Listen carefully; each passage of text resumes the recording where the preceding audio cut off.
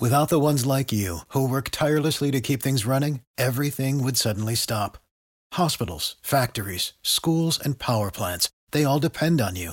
No matter the weather, emergency, or time of day, you're the ones who get it done. At Grainger, we're here for you with professional-grade industrial supplies.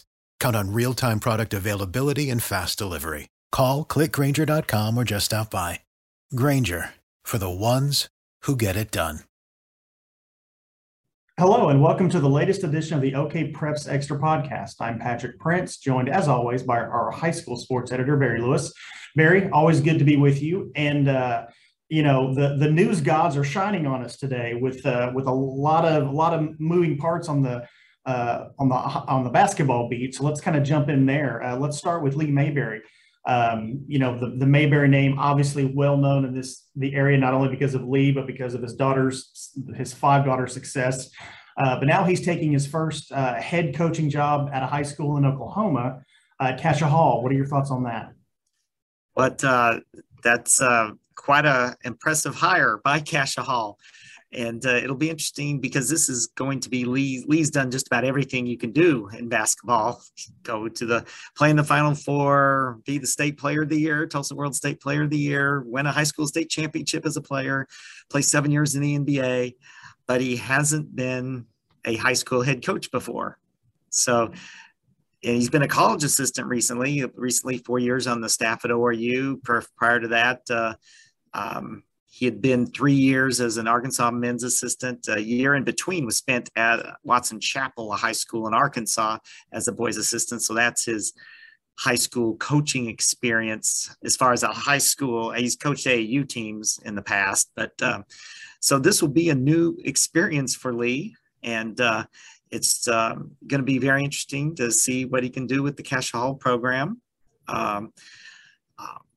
Lee he's also going to be the dean of students. So he's going to have a couple of new adventures and experiences at Cassia Hall. And Cassia Hall is looking for Lee, not just for what he can bring in a basketball perspective, but from just an overall leadership ability. So it's very interesting to me as I talked to him the other day.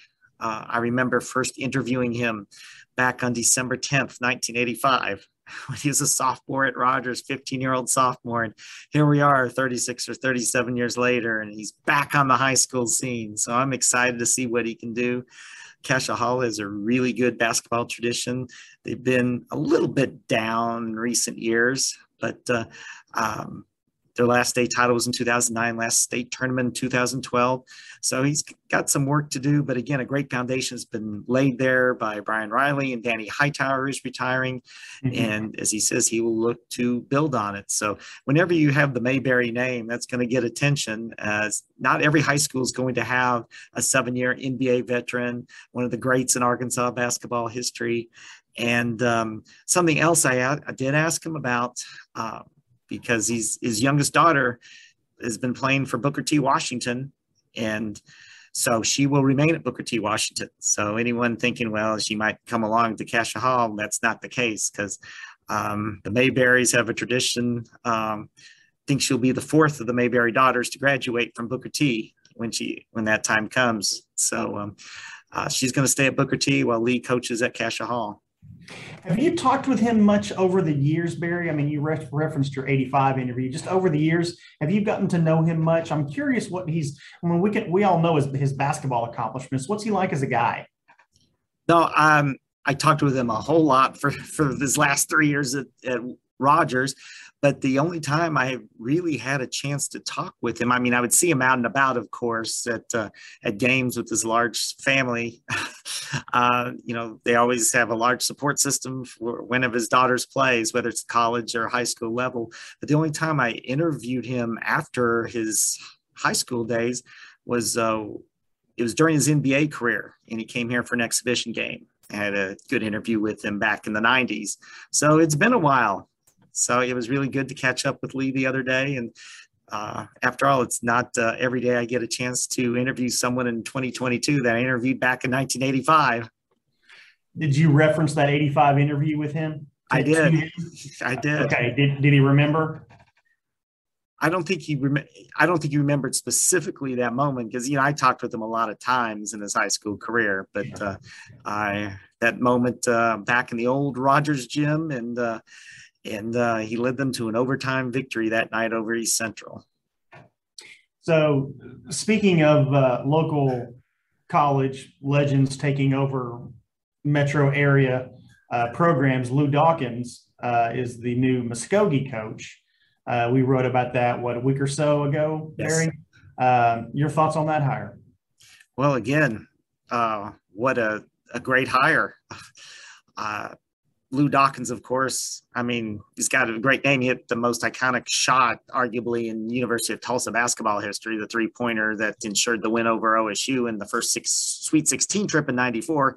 So if that wasn't enough, you've got but he's also someone who's had a great level of success at the high school level, albeit not in Oklahoma, back in his hometown of Saginaw, Michigan, where he won a couple of state championships before going the college assistant coaching route at Saginaw. He coached Draymond Green.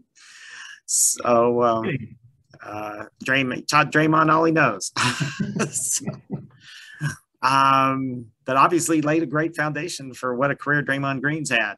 And those Saginaw teams were ranked in the top 25 nationally each of the years he won state championships. And so he's and then he coached about a decade at the major college level, and he's been in Muskogee the last 3 years. And now it just seems a very smooth fit for him to be elevated to head coach when Linwood Wade stepped down to focus on his family's administrative duties. Sure. So more news on the basketball front, Barry. Booker T. Washington duo Aaron Potter and Cam Parker both went the JUCO route, which any other year they would probably go Division I after the success they had and all that. And you and I have talked about this before. It's kind of the transfer portal versus, extra COVID year. Do you think once the COVID year is done, things like this may not happen, or is this more of a transfer portal kind of thing and this is just reality and this kind of stuff's going to happen? I don't know if it'll ever get back completely to normal, as of it used to be 3 or 4 years ago. But I think once the COVID eligibility passes, the extra COVID eligibility passes, I think things will loosen up a little bit.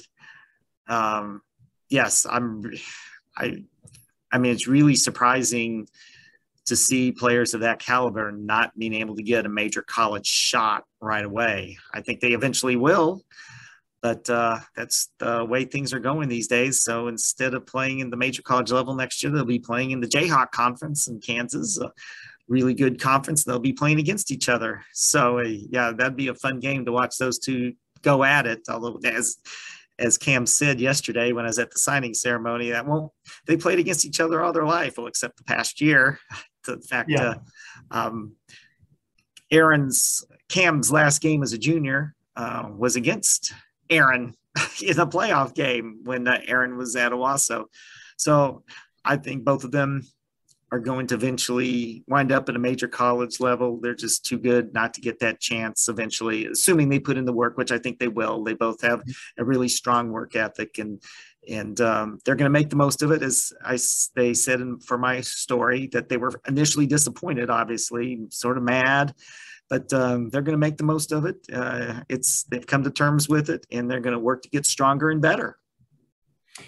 I mean, I read your story, Barry, and I appreciate the fact that they did say, hey, yeah, we were disappointed, but it seems just from reading your story that they've, I don't know if come to terms with it is the right way to say, but it seems like they took it in stride. They're going to just go the road. It is what it is. I think is sort of what just the general mindset was them is, that's just what they're going to have to go with. And it's a little detour in where they want to get to, but I think in the long run, hopefully it'll make them better players in the long run. So when they get the major college chance, they'll be ready to take off and run with it. Did you ask him what was there any chance of maybe last minute landing at a local school? I mean, I know the local schools have had a few years to look at these kids, but even in the last up until they signed, was there any chance they might wind up at OSU or OU or TU? Did that, or ORU? Did that? I did not ask them specifically about that. I was just assuming, since they had waited several weeks after the signing date, as a lot of people did, very few people signed when the signing period opened, that because they were waiting for spots to open up. And so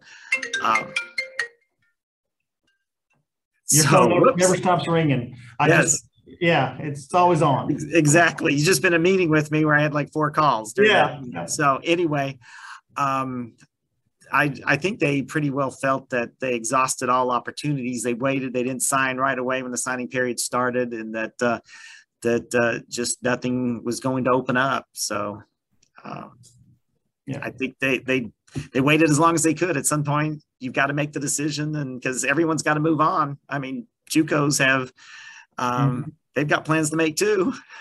Yeah, 100%. You don't want to lose out in the game of musical chairs. Yeah, and then also as we find out on Twitter yesterday, Bixby standout Parker Fredrickson has decommitted from OSU, and when he committed to OSU, you and I talked about it, and you even said then we'll see if he ends up there. Not that he still can't, but your thoughts on seeing that on Twitter yesterday?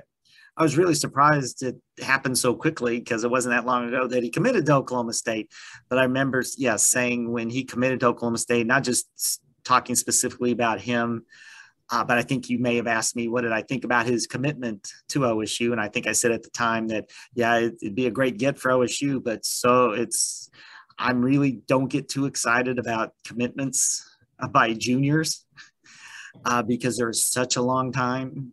And I say this about football too at this time of the year. Don't really get carried away too much with them, because no matter what the individual, so much can happen on both ends, whether it's the individual or the college. So there's a long time between now and signing date. So I don't really, when commitments are made, I think I said at the time, like, no matter who you're talking about, what school or what individual you're talking about, half of those early commitments aren't going to end up with the student athlete actually playing for that university, even when they're made that early. Yeah. So kind of staying on the same theme, Barry, former Booker T. Washington standout J.J. Hester has announced he's going to leave Missouri and go to the Sooners. He's, I feel like we have so many good football players in this area year to year. At least I sort of kind of quickly forget about them if they leave the area. And then sometimes if they come back, you're like, oh yeah, that kid for sure. That's kind of how I felt when I saw the Twitter post from JJ. I'm like, oh yeah, of course. Your thoughts on him coming in state? Well, it'll be exciting to see what he can do at OU. I remember at Booker T, I thought he would have been a great fit at OU when he was playing at Booker T. I mean, I thought he was that good. I mean, there's some players. When you look at his career, nothing against Gentry Williams, because who's an outstanding athlete, and hopefully he'll have a lot of success at OU. He's having a great track season, by the way. But as far as what they did from a football career standpoint, there's no comparison between J.J. Hester and Gentry Williams. J.J. Hester had an outstanding career. Booker T. Washington helped them win a state title. And so I can see him fitting in really well at OU. Yeah. And hopefully Gentry will too. That'd be a great story. Yeah. Always exciting to see the former local stars do well at the next level. That's a lot of fun.